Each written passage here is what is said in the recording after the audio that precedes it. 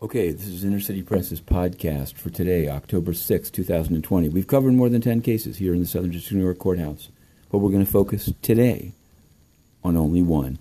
It came to us late in the afternoon. SDNY Judge Gregory Woods was holding a telephone conference in a case about the Board of Education. We were somewhat boredly following it, and suddenly he announced that he had to attend to a jury trial he's been holding up on the 26th floor of the courthouse, and that he would run up there. So we ran up there. And inside, the jury had left for the day, but a settlement was being reached. The case was Tony Wu versus Metropolitan Transportation Authority, MTA. Settlement, $140,000, tax-free, non-disparagement, can't talk trash about the MTA, and then the request by the MTA's lawyer to seal the transcript and therefore the settlement. Now, Judge Woods asked, to his credit, asked if they had the authority as a public body to do that, and the lawyer said yes. So, I was there. It was no secret. I greeted his courtroom deputy. It was an open courtroom. Inner City Press has just filed the story. I'm not saying $140,000 is the end of the world, but it's the attitude. It's the attitude, and maybe it's the tip of the iceberg. I've also filed a Freedom of Information Law request with the MTA for all such settlements and requests, even if unsuccessful, to seal them. You see, the MTA uses public money. It's asking for federal money. It's raising the price of Metro cards and fares.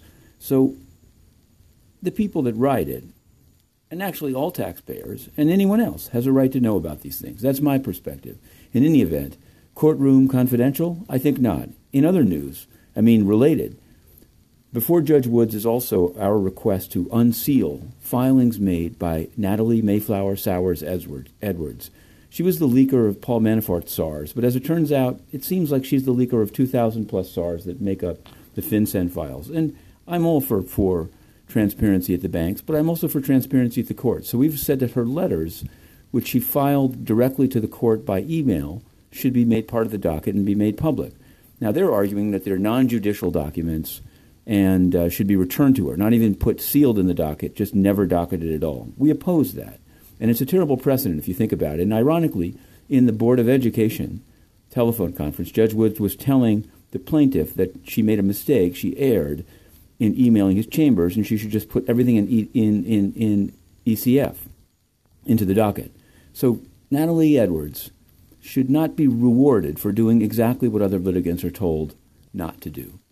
At the UN, more corruption, much more even than the MTA. They actually beat up journalists and banned them. But that is, of course, another story.